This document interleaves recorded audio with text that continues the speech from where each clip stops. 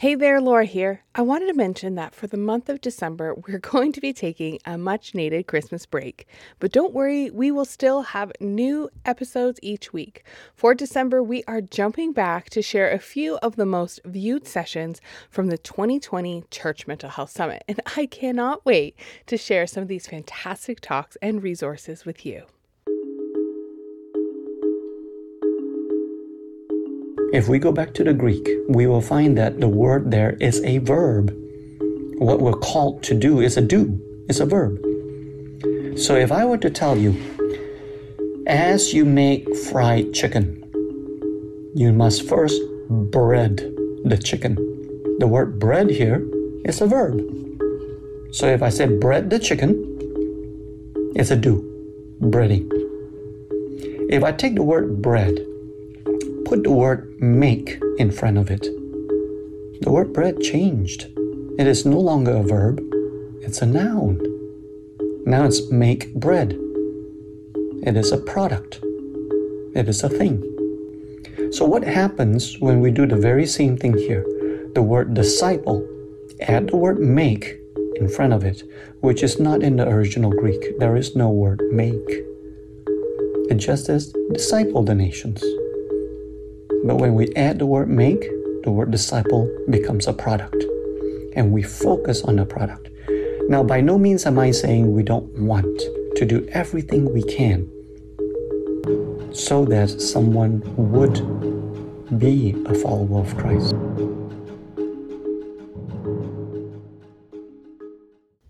From Hope Main Strong, this is the Care Ministry Podcast, a show about equipping ministry leaders and transforming communities through care.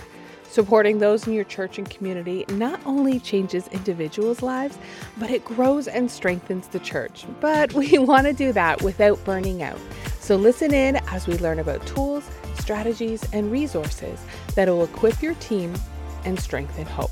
Hey there, Laura here, and welcome to the Care Ministry Podcast. The show today is a flashback to one of the most watched sessions of the 2022 Church Mental Health Summit with Wilson Phang. Now, Wilson, he serves as a full-time minister and educator to those who are global workers, those who are serving in missions cross-culturally. And he is founder of Ministry Personnel Care and serves those who are unable to acquire care due to financial constraints or perhaps even the lack of availability of confidential care. And in his summit talk, he addresses how our worldview and communication differences can either be a barrier or a bridge to sharing Jesus with different cultures. Now, I know I'm a bit different, and I don't say that in a self-deprecating way. I think we're all just a little bit odd in our own unique way because we all have unique perspectives, opinions, and approaches to problem solving. For example, my husband and I are absolute complete opposites. Salt and pepper, like so different. We rarely agree on how to do something, which always makes conversations fun. For example, we have been doing some painting the other week and we had to move some furniture around. And when we moved it, we did the classic 1, 2, 3 lift. And we quickly realized that we both think about this differently. One of us lifted on 3 and the other one lifted after we said 3. This is just one example because every area or problem we instinctually think the opposite. But we have remained married for 15 years because we respect and value the other person. We don't think we're always right, even though sometimes I feel like that. And I'm sure he does too. But if you work with people, meaning that you support or care for people, then you too know that everyone has a different opinion and it's often different than yours. For example, what I think is funny could be felt as offensive to others. And a great example of this is that a few months ago in my weekly newsletter, I had a GIF or an animated picture of someone yelling, "You can't tell me what to do." I thought it was funny and I used it as like an illustration or humor because I was describing that if someone tells me that I can't do something, oh man, I am so determined to do it anyway. And I kind of thought it was funny or a great illustration. But shortly after I sent that email, I received a response saying that they didn't appreciate opening an email and having a picture of someone that looked like they were yelling at them. And I totally didn't even see that, a total different perspective. And in reading it or in responding to it, I had two choices. I could have been annoyed and defensive, saying, oh, that person's just being touchy, or label them as sensitive. Or I could have made an effort and see the situation from their perspective. Daily, we are faced with these types of choices. When our efforts and support are not met with the expected response, we can choose to be annoyed and defensive, or we can avoid offense and see it from their perspective. And Wilson Phang brings culture into this conversation. We live in a multicultural world, and our individual worldviews and communication styles can vary broadly. I love how Wilson identifies 3 worldviews in his talk that can influence how people accept both the gospel and the care we offered. And these 3 worldviews he goes into, but they are shame and honor cultures, fear and power cultures, and justice or guilt and innocent cultures. And I'm so thankful for the wisdom that he shares about these 3 worldviews and how these 3 broad categories can affect how people act and perceive each other. And understanding that these differences require a great deal of humility and patiently working towards understanding each other, especially in care ministry. So here is Wilson Phang. Hi, my name is Wilson Phang. I will be presenting to you a little workshop or a seminar on a topic that I have entitled The Other Two-Thirds of the Gospel, Good News to All People. I grew up in Southeast Asia, went to the US for university and grad schools, and then over a dozen years in clinical practice in mental health. And then in the last 24 years, I've been full-time in Christian ministry. I provide direct care to global workers. Some people call it member care. I find that that term is a little bit less descriptive, so I am part of an organization called Ministry Personnel Care. We provide care to folks who are in the ministry. And these are people from indigenous pastors, indigenous evangelists, music ministry, missionaries. So a whole slew of people that need care. That's basically what I do. Today's presentation is listed in 2 categories: global health and leadership health. When we think about global health, we think that this presentation would be helpful perhaps to 2 groups. One, it is the Christian care providers. These are people who, as they encounter people in need, they respond from a clinical perspective. There are several clinical counseling centers that are Christian-based. The other group would be your global workers who also provide care as they encounter people in needs. My hope that for this group, folks who are coming under the global health perspective, that this will be helpful to you. From the perspective of leadership health, I hope that this presentation will be helpful to you if you're in leadership of a church, of a counseling ministry, of a mission group, that as you think about those people, how they serve and yet may be discouraged, burned out due to experiencing very little fruit from their labor, perhaps this presentation will be helpful. The other 2/3 of the gospel, the good news to all people.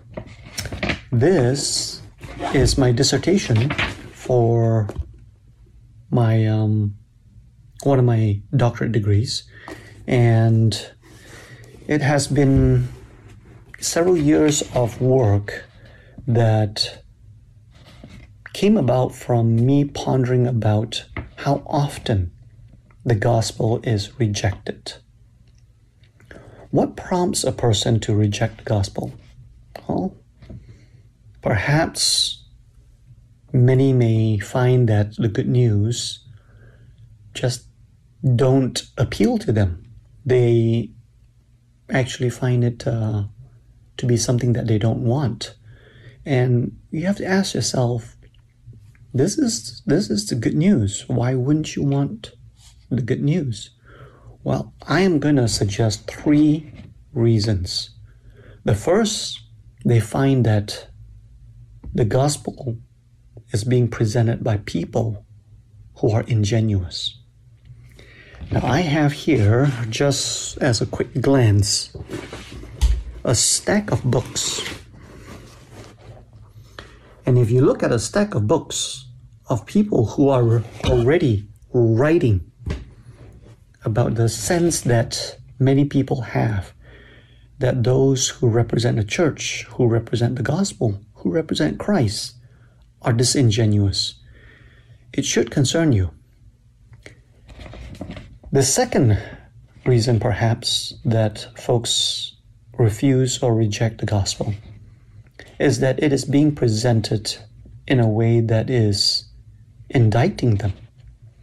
When you think about Job's friends, when they came to him, they meant well. They traveled far. They sat quietly for days on end, just being present with Job in his time of sorrow and crisis. But when it came time to minister to Job, to respond to Job, they indicted him. How often do we find people who say Christians are judgers? They come, they judge. And the third reason, perhaps, is that they find the gospel not relevant to them. To the first, for those who refuse the gospel because they find that the presenters of the gospel are ingenuous, I'd like to take some time to just ponder on that. The gospel, in Matthew 28, we call it the Great Commission. At the end of Mark and Luke, it is the good news. Some find that it is just presented to them because there's an agenda. You're trying to sell me something. You're trying to sell me a philosophy, a belief. You're trying to proselyte. So let's just consider, what is the Great Commission? Matthew 28:19. Go therefore, make disciples. How? Baptizing, teaching. 3 participles. The word go, a participle. The word baptize, a participle. The word teach, a participle. So the focus is not on these participles. The participles just describe how you are to do this. And what is the this that we're asked to do? In fact, it's not just asked, it's commanded. It's an imperative. There's a verb in there that is the imperative. You must do this. How? By going, by baptizing, by teaching. But what are we asked to do? Well, most people say it's right there.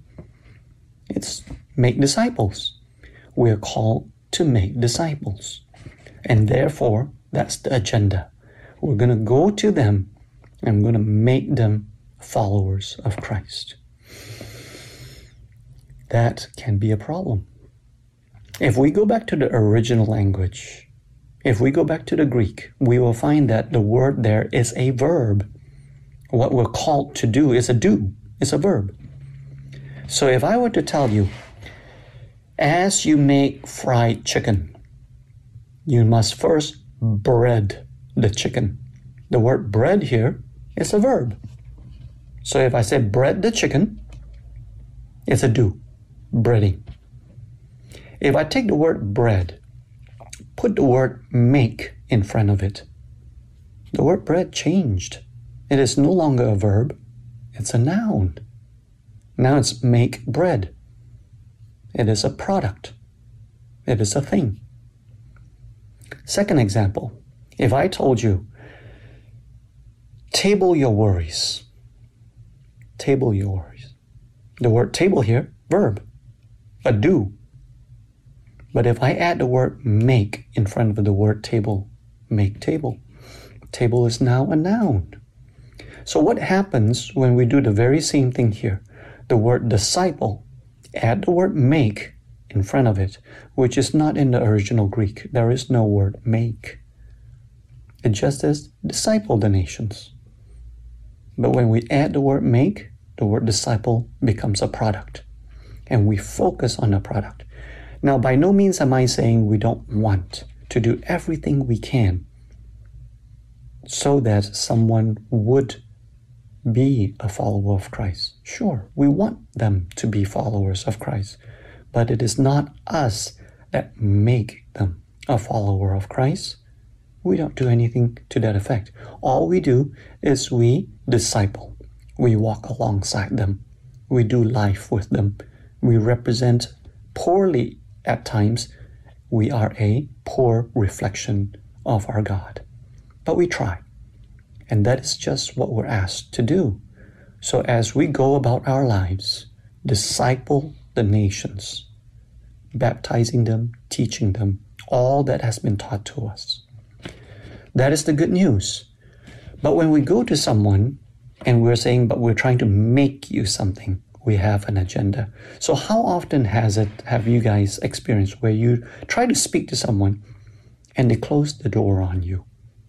Perhaps it is because they say, you're trying to sell me something, you're being disingenuous. There's no authenticity here. You don't really care for me. You care about what you're trying to do to me. The second reason, perhaps, is that you're indicting me. I remember George W. Bush once said, too often we judge others by their worst while judging ourselves by our best. Wow.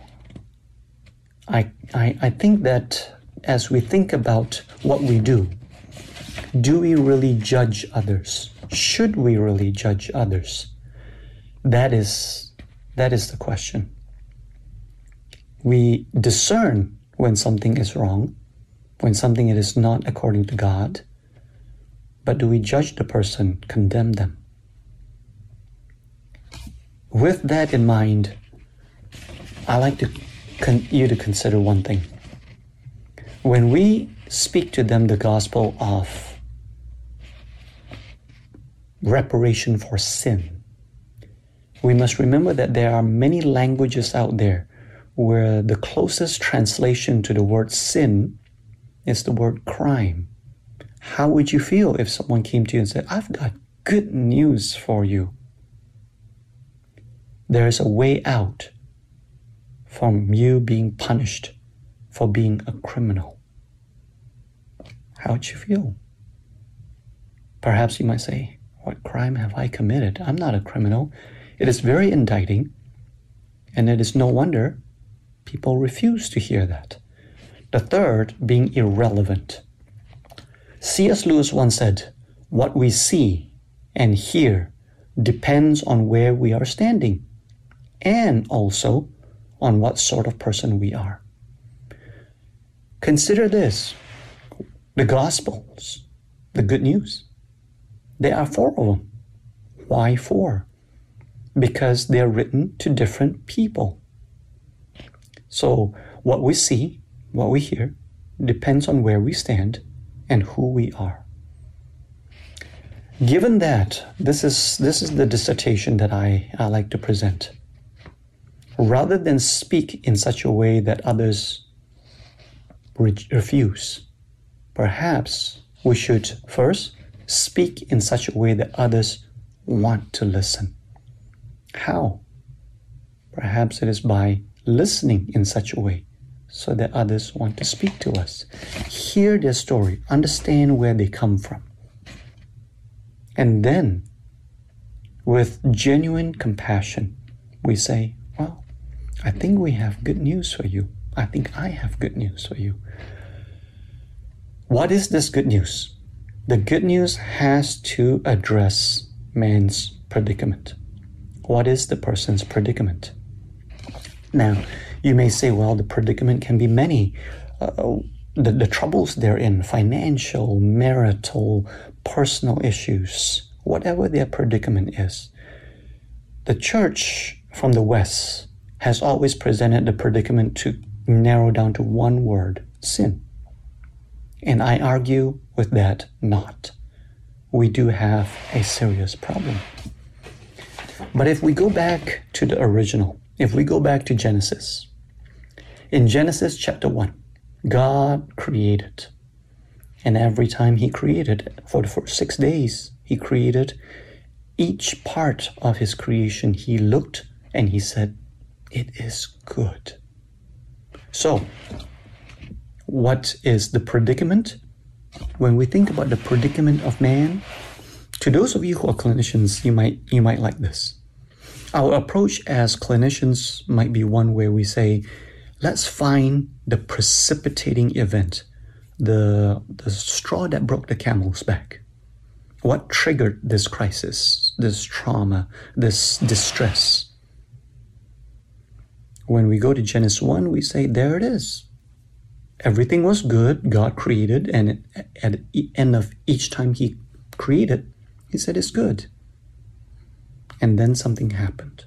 So we said, aha, we've traced it. It's sin. But I want you to go back to Genesis. God created, it was good. God blessed. Verse 28 of the first chapter, God provided. Verse 29. Then we see that God created man and woman, Genesis 2:25, and they were naked and unashamed. And then verse 6 of chapter 3, we see the fall, the disobedience, the eating of the fruit, the forbidden fruit. And verse 7, right after they ate of the forbidden fruit, what happened? Chapter 3, verse 7, they realized they were naked. They tried to cover up. Verse 8, God entered the garden and they hid. God asked, what's going on? Verse 10, and they said, we're afraid because we are naked. We are exposed. So we hid. And then God said, how did you come to realize your nakedness? And then Adam responded by saying, it is the woman. So there goes the finger. Not me, it is the woman. And here's the indictment, not just indicting the woman, indicting God. It is the woman whom you gave me. This is the predicament of man. If we look at the original fall of man, we see three elements. We see sin, the disobedience, but we also see shame, the shaming of the woman. She's the problem. Actually, the attempt to shame God. You gave her to me. And then we see the other predicament, fear. Before, there was no fear. They can enter into the presence of God with no fear. But after the fall, there was fear, and they hid. Probably one of the better presentations of what I'm presenting to you is in this book, Honor and Shame. It presents that in this world, we have three worldviews. There's the worldview that is focused on innocence. The flip side of that is guilt, not as in feeling guilty, but being guilty. So there's the innocence guilt worldview. There's the power fear worldview. And there's the honor shame worldview. With these three worldviews, we make up the globe. The Western world predominantly are a innocence guilt worldview. So from here we get people saying things like, do the right thing. If you do the wrong thing, own it, move on. Pay recompense, move on. We have other sayings like, do the crime, do the time. That's our worldview from the West.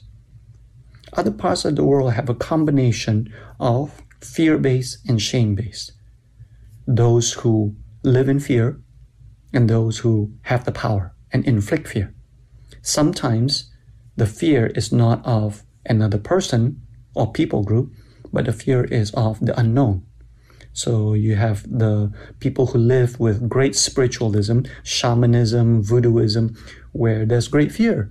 I don't know what I can do, so I go to the witch doctor in fear and ask him, speak on my behalf. That's the power of fear. And the witch doctor, he has the power, he or she. And then there's honor shame. Those who live in honor and those who live in shame. If we understand that the predicament of man is not strictly just that he is guilty of sin, of wrongdoing, but he's struggling also with the shame that comes with it, with the fear that comes with it, we enter now into being able to speak to them. As they open up those doors to us, seldom will you find someone who come to you and say, here's my trouble, I'm a sinner. Seldom. More often you hear someone say, here's my trouble, I'm no good. I didn't even finish high school. I didn't accomplish much with my life. The shame in there. I'm born crippled. I went to prison. Whatever it is. The fear in there. I don't know how to provide for my family. I don't know where the next bowl of rice is going to come from. If we would enter into their predicament, that is what I propose. I'd like to end with sharing with you the prodigal son parable.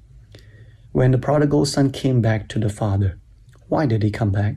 Not because he realized he was a sinner, although he came to that at some point, but he came back to the father out of fear. He was starving. He was about to die. And what did the father respond to him? Through that opening, out of his son's fear, his father addressed all three, covered his filth, his sin, with the royal robe, gave him back the family signet ring, restored his honor, and then took care of his fear. You will not be hungry anymore. In fact, you won't be bare feet anymore. Addressing people where they come from will help as you minister to those in need. I hope this time together has been helpful to you. Thank you so much. Hey, thanks for listening. I encourage you to put what you've heard into action, maybe today or next week. How are you going to be intentional about building a culture of care, both for yourself and for others in your church? And if you want to be reminded when an episode goes live, make sure you click that follow button on whatever platform you're listening to. Thank you so much for connecting and listening. I hope you have a fantastic week.